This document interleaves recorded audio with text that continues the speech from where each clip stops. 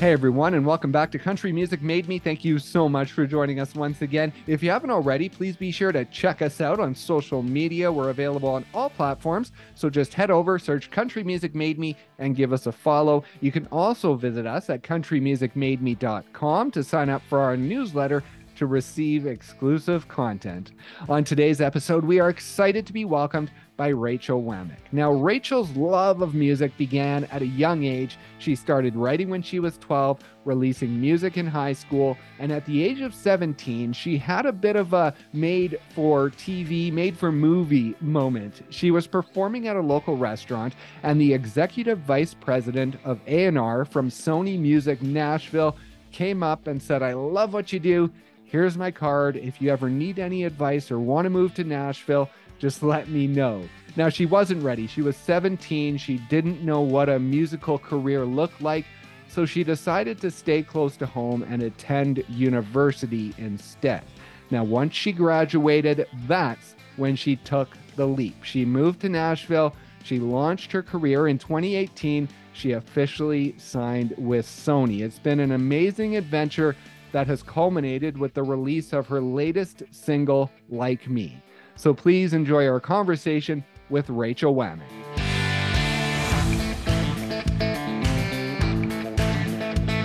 I would like to travel way back to a simpler time, a time when your mother was carrying you and swinging you around the house, listening to Aretha Franklin, and your brother was pumping Friends in Low Places every morning from his bedroom. Talk about that time and just growing up around music and sort of the time when it began to inspire you and those first memories you have when music started to take hold. That's awesome. Yeah, I mean, it's funny when people ask me about how I got into music, I just can't remember a time where music wasn't everything to me. Um, my mom, even I guess being a little child, they always had music playing in our house. But I mean, country and soul, I would say were the biggest that my parents liked. Because they love Garth Brooks, and they love Trisha Yearwood and Reba and Rascal Flats, but they also love they love a lot of soul, and rightly so. I mean, the Muscle Shoals sound, which even at that time, Muscle Shoals wasn't as known as it is today. The doc Okay. for Muscle Shoals hadn't come out. Um, so when you talk about like worldwide understanding what Muscle Shoals is, really it was more so just Muscle Shoals that knew and maybe a few people in Nashville. So it's crazy to think back on that time where, me saying I was from Muscle Shoals wouldn't have hit as hard for everyone as it is now when I'm like, I'm from Muscle Shoals, and they're like, holy crap.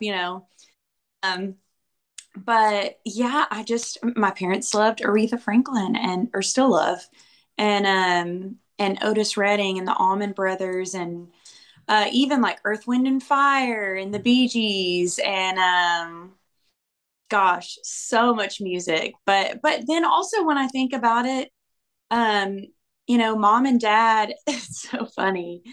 I remember Saturday mornings waking up. I mean, this would be like 7:30 in the morning, and my dad would be blasting the national anthem by Celine Dion or Whitney Houston, some of the greatest national anthems. And because he's especially they love Alabama football, and so that's how Okay. pumped early Saturday mornings listening to the national anthem. And so I just fell in love with these big, beautiful voices. And really, that's because of a lot of their influence. And my brother, loved Hank Williams, and he loved Garth as well, Willie Nelson. Um, but in grade school and middle school, that was when I had started learning to play the piano and I started really songwriting and I fell in love with music on my own. Oh, And okay. and so I was interested in artists like Adele, who had just put her album 19 out at the time. And I was just like, whoa. And really that album had such a country flair compared to a lot of her stuff now that's really pop, but a lot of it was super organic. Her song "Don't You Remember," it was just very country, and I didn't know that at the time. But now listening back, I'm like, wow, there's, even though she didn't have the twang, um, she had a lot of country influence in her sound, and then artists like Sam Smith really influenced me with his just airy but beautiful voice. And anyway, I could go on and on, but I really was just impacted on all sides by beautiful, groovy music. And I just sang all the time. Like I would be in the car, we'd be going down to Birmingham to see my grandparents, and everyone would have to be like, "All right, Rach, we need a break." Like, because I would just be like, do, do, do, do, do, do, just like random, which if you have kids, maybe understand if they love music, but Absolutely. you just couldn't, I just couldn't stop. And I'm thankful that they gave me a long time before their patience wore thin on hearing the same melody over and over. And so when did it wear thin? How long were you able to do that before they were like, okay, that is honestly enough? I'm thinking they gave me a lot more time than I thought, probably like, 20, 30 minutes. And they're like, all right, Rach. But they were all very supportive. And even though I know it annoyed the heck out of my brother, they were supportive of me. And I could hold a tune as a little kid. And that, they thought, wow, this is really interesting. Maybe she could do something with this. Right. And now, as you dove into songwriting at 12 years old, of course, the famous first song of Ramen Noodles. Now, I've heard you say that that is your first song, but I haven't been able to dive into this much. Now, I believe 12 years old was about 2006. And so, how soon after you began writing did Ramen Noodles come to life? I was just such a goofy kid, man. And I still am, but I feel like, you're just writing your real life and your kid. And, to be honest, and you're the first to hear this, I probably had written songs before that, but that was the first substantial, memorable song. Um, and yeah, I mean, I never really cooked that much growing up, to be honest. My mom would try to get me interested and be like, cook with me. And I just really wasn't interested. But the one thing that I loved to make was ramen noodles. And at the time, I called them ramen noodles, which is even funnier because I would be singing, making ramen noodles. And like, um, I say I sing about the truth. It's autobiographical.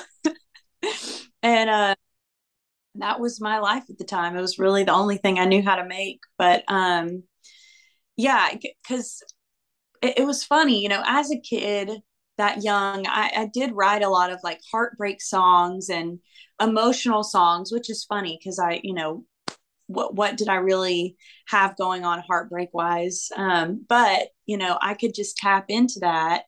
But then I had this whole different side that was like, I love doing these silly songs that just make people laugh when they hear them.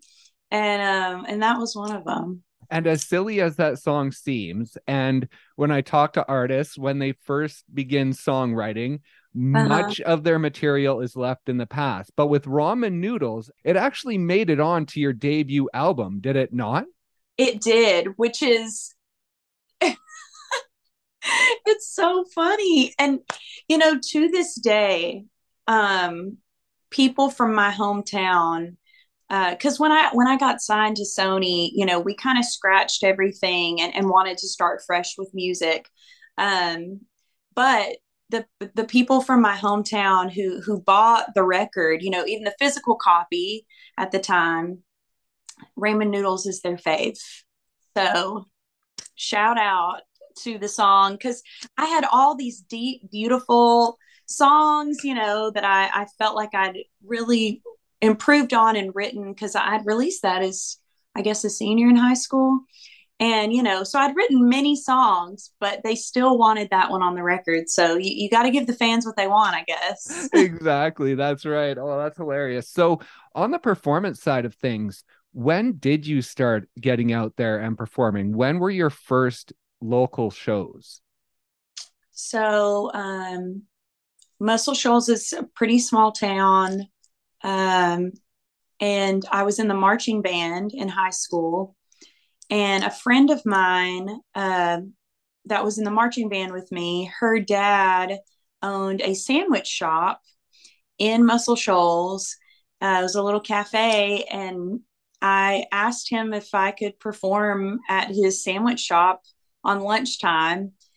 And he said, yeah. And I actually borrowed a keyboard from my church, because I didn't even have, we had a piano at home, but obviously, I needed a keyboard to bring. And so I would ask a friend of mine, I borrowed his pickup truck to get the keyboard from the church to the sandwich shop. And I would perform for an hour at the sandwich shop. And that was the very beginning. And they were so sweet to let me perform my originals. And so this was, I guess, man, maybe a sophomore or junior in high school, when I really started performing out there. And, it was so sweet of them, because I was so new to performing and so nervous. I had no experience other than just sitting at my piano at home, which I barely showed my parents those songs, to be honest. Oh, wow. Yeah. So it was a big deal for me. But once I started doing it, I fell in love with it. Like, I quickly realized that performing was something that filled my cup. Yeah. Right. Yeah. And on the keyboard side of things, talk about, I think you were 17 and you walk into a music store, and Harvey Thompson Jr., I believe, is in that music store where you buy your first keyboard. Now, talk about him and the man that he was. Unfortunately, I believe he's passed away since, but talk about him and the influence that he had on your journey ever since buying that first piano. You're going to make me cry. I think this is the first time I've talked about Harvey publicly, other than, on my socials. Right, yeah. That was a big moment that I didn't realize was a big moment. Yeah. We're just living in our everyday life, doing the things that we do, and we don't realize till later, like, that was either a person or a moment that really changed the current, right? And I remember walking into that music store, which it's one of, I think, two music stores in Muscle Shoals, but Counts Brothers, shout out. Um, and yeah, mom and dad wanted to help me buy my first keyboard. And so we walked in there, and there's a whole room full of keyboards, and Harvey was in there, and he's like, what are you looking for? And I didn't know anything about gear or what I needed. And I was like, I just need something to play at some restaurants around town. And, um, at the time I'd been interested in maybe playing weddings or corporate events. So something that was just easy, you know. And so he's like, well, let me show you a few different things here. So, anyway, he was showing me, Nords and Yamahas and whatever. And he's like, why don't you feel the keys, kind of, play a little bit and see what feels good. Because sometimes weighted keys or keys that don't have any weight. And And so I started playing, and he was like, "Man, you're pretty good, gal." And I'm like, "Thank you." um, and it was really the beginning of a friendship and a mentorship, because he was like, "Actually, I play a regular gig at this restaurant called the 360 Grill, and it's a really fine dining, nice steak restaurant. And I would love for you to play my slot this weekend. I can't play the slot because I had something else come up. Would you be interested? It's 3 hours." And I'd never played 3 hours before, but I was like, all right, I'll do it. And so that was the first time I'd ever filled in for him. And who knew what the 360 Girl would hold for me in my future? But I began filling in for Harvey anytime that he couldn't make his gig because either he had a wedding that was paying more or a corporate gig. But he would reach out to me anytime that he couldn't make it. And so I started being the regular fill in. And I actually got a hostessing job there as well. And I would hostess there during college, during the week. And I would perform there occasionally on the weekends. And when I wasn't performing there on the weekends and Harvey was performing, I would hostess, and the hostess stand was really close to where he was performing. And the other employees, when it started to like slow down around like 9 o'clock, they'd be like, "Rach, go sing with Harvey." And so Harvey would play the keys and he would play whatever, "I Can't Make You Love Me" or something, just, that's going to really get people. Right. And I would sing, and we were just a duo, and he was so much fun. And that was the first time I ever stood and sang, because I'd always sat at the keys myself. Right. Yeah. And I slowly found a confidence standing next to him while singing. Wow. So really, when you look back, any of this musical journey, would it have been possible without walking into that music store and meeting him, do you think? No, I don't think so. Yeah, that was the first of many moments that I would say were miracle moments in my life. Right. And he just believed in me, and it makes me so emotional because obviously my parents believed in me, but he was one of the first people to really say, like, "You're gonna make it one day." And at that point I didn't believe that, because I was like, "I'll just do music on the side and enjoy it as a hobby." But he was like, "No, you're gonna make it one day." And it's pretty beautiful to have somebody say that to you.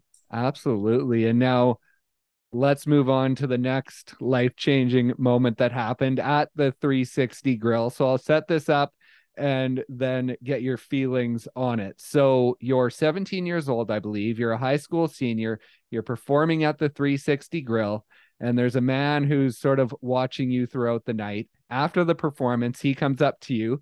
Turns out it's Jim Catino. He is the executive vice president of A&R with Sony Music Nashville. And he gives you his card and says, "I love your voice. I love what you do.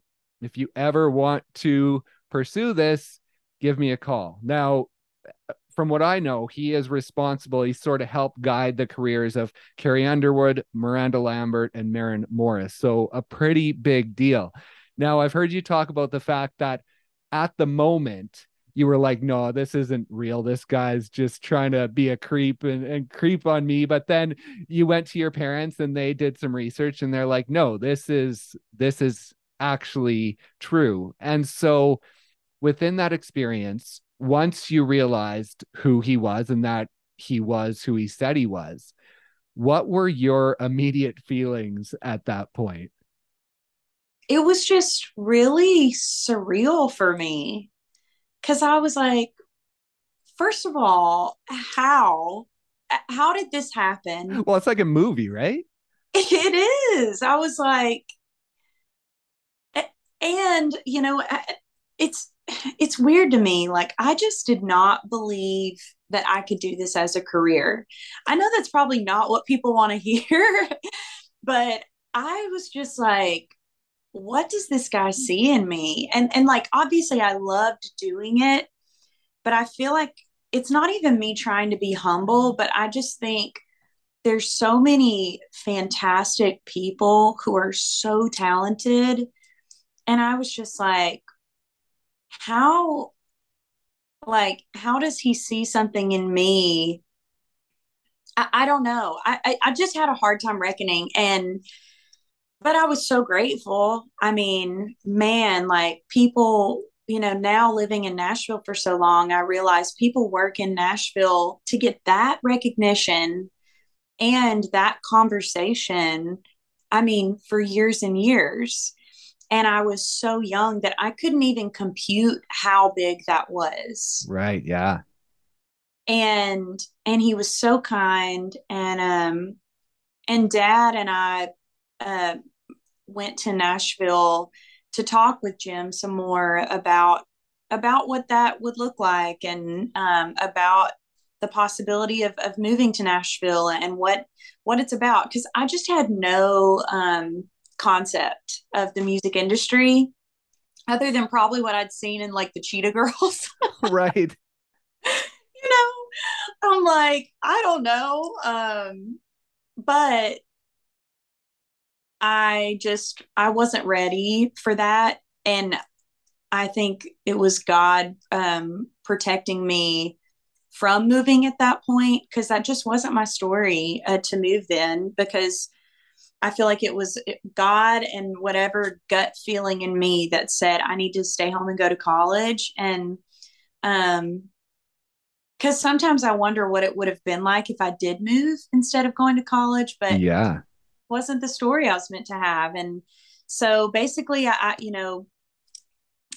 told Jim, I want to maintain a relationship and would love to send you more music as I'm growing, as I write.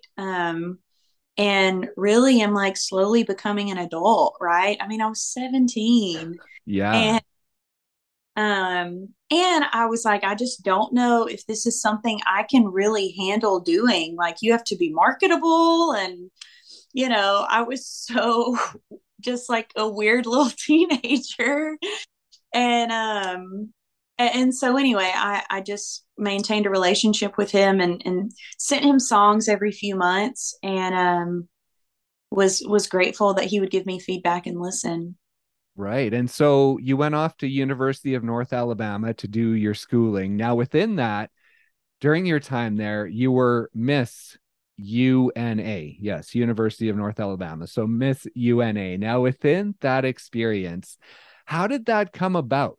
Had you done anything like that in the past, pageant wise or anything? Or was that like a spur of the moment fun university thing? Yeah, it really was, I guess, spur of the moment. So I'm like a combination of a few things. So my mom actually works at the university, Oh, okay. and as a freshman, I she encouraged me to do the pageant to help pay for college, Oh, uh, wow. because it's a scholarship pageant, and if you win, um, you get a is it no it was yes it was a full ride, Oh, which wow.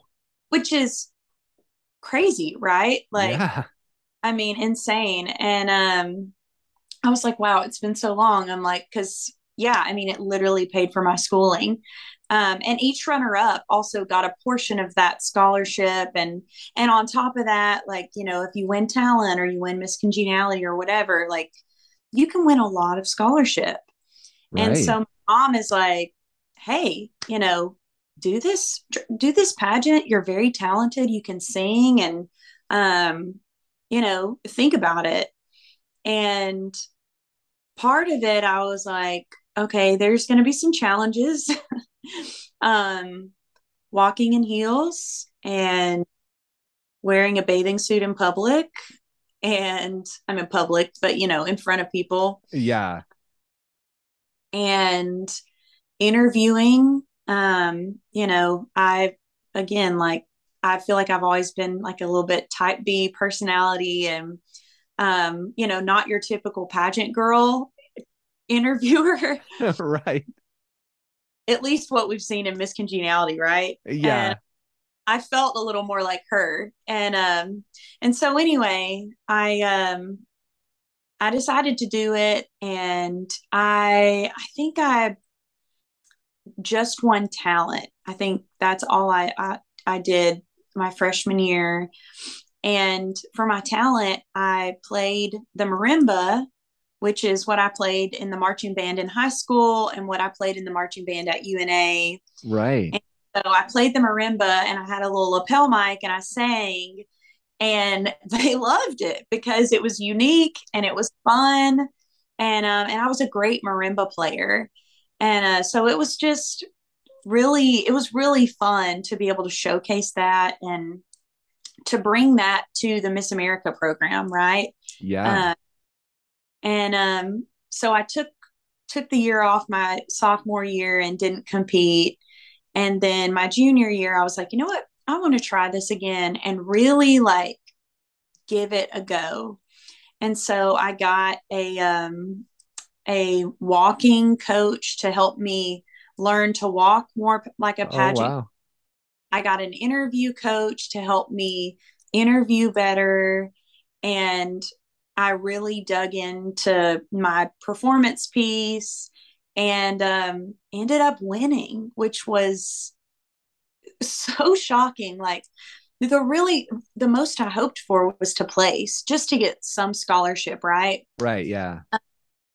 And I couldn't believe that I won, which meant I was going to Miss Alabama, and again felt so unworthy because I was like, some of these girls have been doing these pageants their whole lives, and I'm getting to go to Miss Alabama. But you know what? I worked my butt off for it, and I just took it on, and really enjoyed the experience, and found out a lot about the program, and those girls that I met. I'm still friends with many of them, and gosh, the girls are smart, really, really smart. I had this stereotype in my head of, like, these kind of dumb ditzy girls, and these girls were brilliant and really had hearts of service in their community. So it was like a lot to um, just really learn and to appreciate for that world. Well, yeah, I was going to ask you about that world. And over that year that you were Miss UNA and competing for Miss Alabama, like what you learned about yourself, because like you say, with people on the outside looking in, a lot of times it does feel superficial. A lot of times it does feel like you say, getting a walking coach and an interview coach, and it feels like you're being judged a lot. But within it and within yourself, like I was looking on social media, and it felt like you really learned about yourself within that time, and that you didn't have to be that perfect person that everyone saw on stage. Come on. Yes. Yes, Brendan. That's exactly how I felt. And I went into it being like, you know what? I can't be anybody but me. And I'm a very unique person. And you know what? I think if I try to be anybody else, well, that's just not really going to work out. But the only advice that I ever get really is be yourself. Right. Yeah. And um and it's easy to try to be other people. I'm like, hence my music that just came out. Um but even then, like, that's what I was experiencing, because there were girls that I was looking around that I was like, dang, okay, I see how they're approaching this, and their personality is like this, and maybe if I'm more like this, I can do well. But I was like, you know what? if I win this thing, I've got to be able to be me and stand for what I stand for. And so, I was like, I'm just going to be friends with people and have fun. And it honestly, I feel like it worked in my favor because um I'm a social butterfly. I really am. I've tried to be this mysterious person before and it doesn't work. Um, but I ended up winning Miss Congeniality at Miss Alabama, and the response from people when they gave that award, and a few people were talking about me, they were like, she's just not competitive with other people. She's only competitive with herself, and she just wants to be friends. And that like meant so much to me because I was like, wow, like what a big compliment. And that was something I really wanted to hold on to in my entire life because um, people liked me just for who I am. Right. Yeah. And talk about wrapping up university and then you head out to Nashville. Now, university was only what, about 20 minutes away from home while you were going Yeah. there. And so when you finally made that decision to head to Nashville, I believe it's 2, 3 hours away from home. What was that original move like? And finally making the jump after having, Jim in your corner for all these years and talking with you and preparing you basically for that move. Yeah. Man, it was a leap of faith. I so um I as a junior in college, I gave my life to Christ, which was a really big eye-opening thing for me and a big life change. And so, I decided I'm really going to listen to God's voice. I'm really going to surrender, my future and my present to God. And I feel like my next steps were really a result of that. And um, as a senior, I was getting ready to graduate, and I remember being on the treadmill, and I just heard God be like, text Jim and invite him to see you play. Because at this point, I was playing out really to pay my rent. I was playing out Right. every and every Friday and Saturday, and so I texted Jim and said, "Hey, I'd love for you to come to one of my shows here at a restaurant in town, and I'll put you up in a hotel or whatever." And it was CMA Fest week here in Nashville, Oh, and okay. sharing how crazy CMA Fest week is, and I'd love for you to just come up here because it's pretty crazy for me to be able to come down. Will you just come play for the A&R team? And so I'm like, okay, A&R team, sure. That's Jim and a couple other people. Again, I still didn't know enough about the industry to realize how big that was, right? Right. So I came and played for Jim and the rest of their A&R team, and they really wanted me to move to Nashville and didn't offer a record deal, but wanted me to move to Nashville. And I was like, I mean, I don't know. I don't know if I'm convinced, to be honest. Like, I want to move to Nashville, but I don't want to move without a record deal. And I'm like, that's kind of like, I don't know, prideful of me looking back, but I don't know. I was like, what's the incentive, Yeah. And so I started praying about it, and I was like, you know what, God, if you want me to move to Nashville, give me a place to stay, a home and a job, because obviously I need those two things. And I had one friend in Nashville who I'd known from college, and he got me a job as a bartender in Green Hills.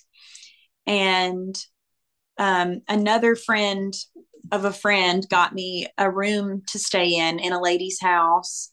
And that I mean, I asked that prayer, and 2 weeks later, I had both of those. Oh, wow. And so I met again. I had had dinner with a girl from the A&R team, Margaret, and she was like, I really want you to think about this or whatever. And so I was like, I'm praying about it. And then I had everything I needed, and I knew I was going to make enough bartending to be able to pay the rent. And so I was like, okay, I'm just going to grind and I'm going to be living on just enough. But you know what?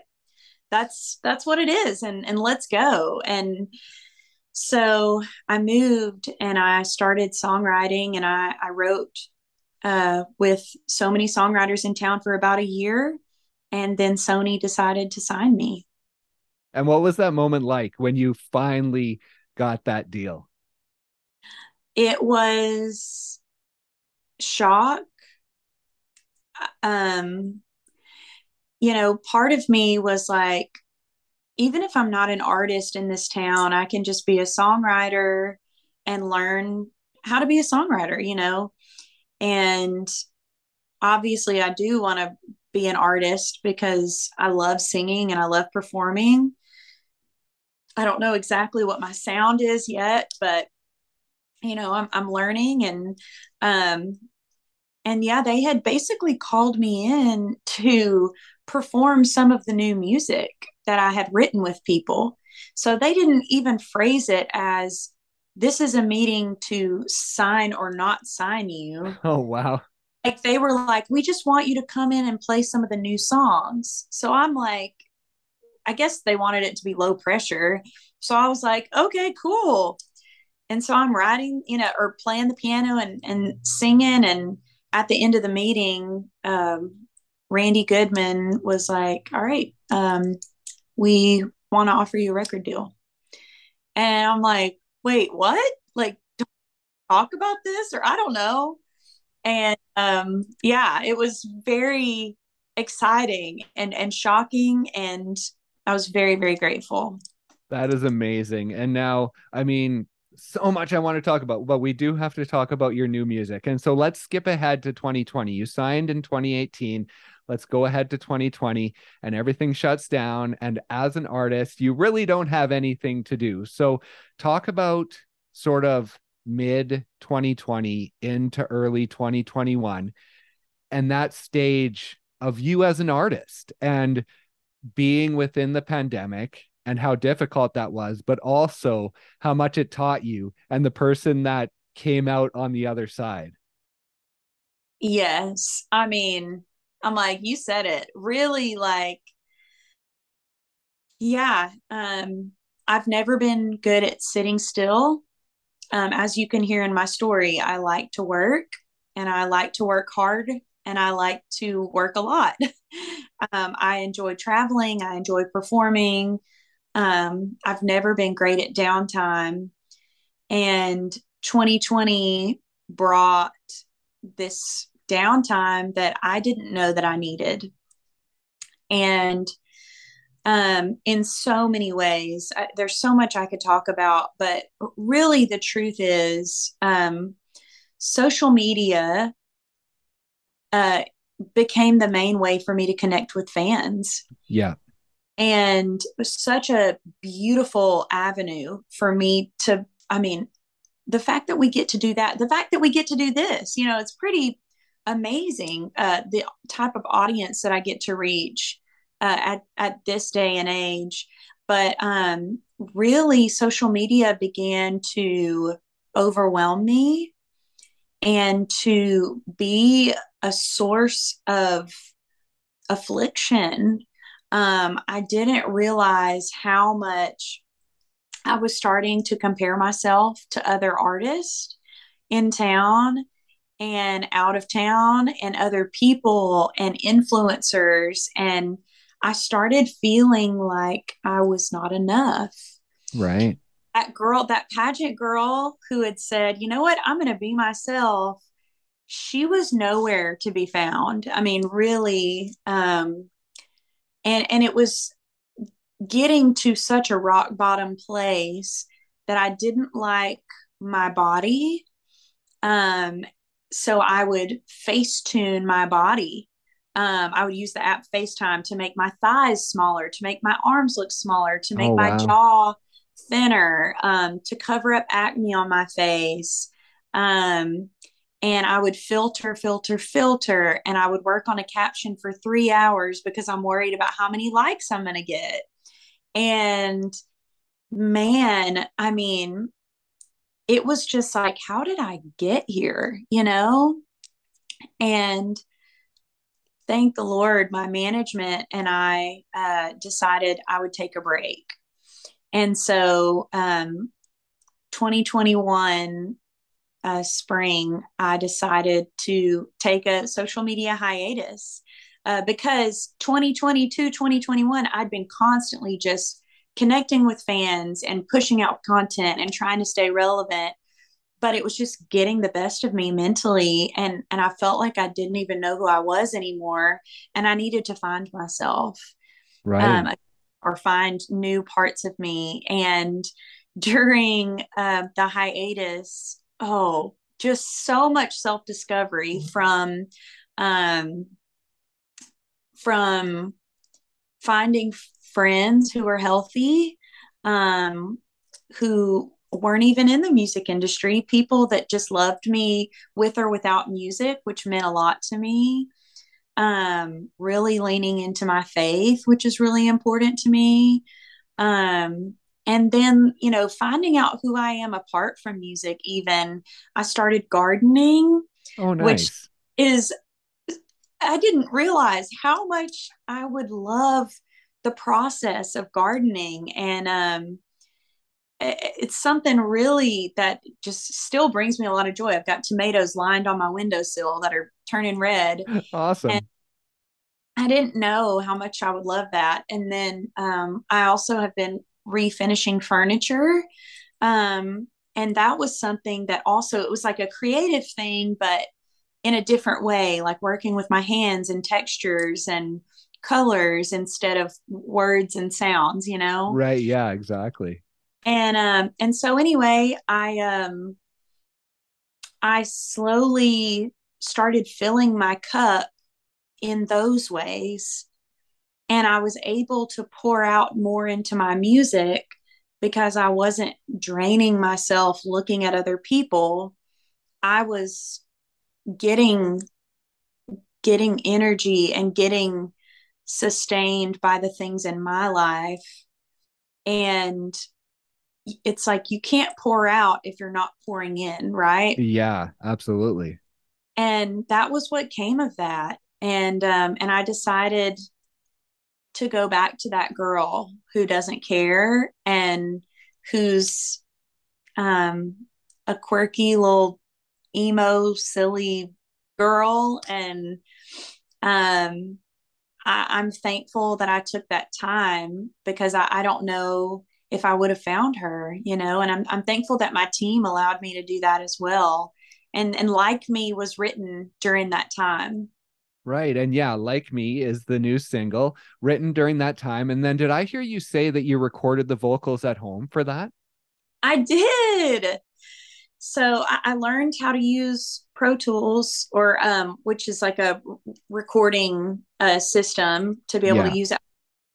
And yeah, I learned how to record my own vocals because most of my writes were on Zoom. And so I wanted to be able to be efficient and be safe, obviously with COVID still being pretty crazy. And yeah, Tog Salter sent me the track, which was just a demo at the time. And I sent back three full vocal passes, which is like singing from beginning to end. And doing that 3 times and just giving it the best 3 tries I've got. And um, he picked the best snippets of each one and sent that back with the track. And that's the vocal that you hear today, which is pretty, I'm very proud. Yeah, I was wondering about that experience because off the start, I was wondering if the vocals were maybe more emotional because you're more comfortable in your house. It's more comfortable than being in a studio. But then as you were talking, I was kind of thinking, well, maybe there's more pressure on you because you're doing it yourself and you don't want to mess up. So maybe the vocals might be stiffer in that way. So what was that process like different from being in a studio? That's a great question. I would say a lot freer. Um, I I have a few people in town who I really trust doing vocals with, so they I feel like they really capture me and they make me feel really comfortable and they really encourage me as a singer. And I love working with those few people. Um, but there was nothing like getting to record my own because no one's telling me to do anything. And I'm already really hard on myself as a singer Right. and Yeah. my own thoughts. But to be able to just be creative and kind of just do whatever I want without thinking, oh no, what are they going to think about this? You know, there's nobody there but my dog. And actually Like Me was the first song I ever recorded vocals, my own vocals on. And so that was a true experiment. Like, can I even do this? Right. Yeah. And yeah, it was really freeing. That's a great question. That's awesome. And I don't want to keep you too long. I have one more question. In March of this year, so earlier, a few months ago, you had the chance to go back to the Norton Auditorium at the university where you went to school. And so, talk about that full circle experience and playing that show and just the emotions that were going through you after all these years between when you were there being Miss UNA to now being up on that stage as a professional recording artist. Yeah, it was very powerful and it was so fun. I mean, I guess it's kind of hard to put into words, but really getting to do that again. Yeah, that stage means a lot to me because I've done a lot of, I'm like, I just live my life on a stage in so many, but it was amazing to see everyone from my hometown and they were so kind and supportive and it was a really great turnout and yeah, just I'd had a blast. And to be honest, you know, I'd done some more work in a studio here in Nashville of just working on my stage performance. Oh, okay. And that was the first time because I took that long hiatus, I really hadn't performed out other than like songwriter rounds, but I'm just sitting at a piano for that. Right. And Yeah. so first time I was getting to perform full band, you know, really rock the stage and feel comfortable after doing a lot of prep stage work. And I just felt so empowered and with new songs that I'm really excited to share with people. There's so much more new music coming. And I got to try out several of those songs that night and they just went over so well. So it gave me a lot of confidence for what's to come. That is awesome. And what is to come? Like Me is the newest single, but do you have more music already ready to go? I do. I have a few songs that are ready, and we're going to be releasing more very soon. Any dates? Any teasers you can give? I would say probably sooner than you think. So, yeah. So I'm like, everybody's waited long enough for all this music, and I am itching and very very excited to share all the new stuff. So, we'll probably do one by one for a little while. So I'll give you that.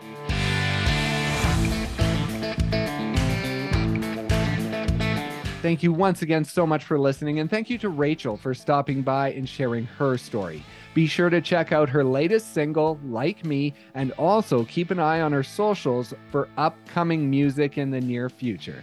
Please also be sure to check out us on social media. We're available on all platforms, so just head over, search Country Music Made Me, and give us a follow. You can also visit us at countrymusicmademe.com, where you can sign up for our newsletter to receive exclusive content. And finally, please, if you enjoyed today's episode, leave us a review, a rating. It would be very much appreciated. Thank you so much once again for listening, and we'll see you next time on Country Music Made Me.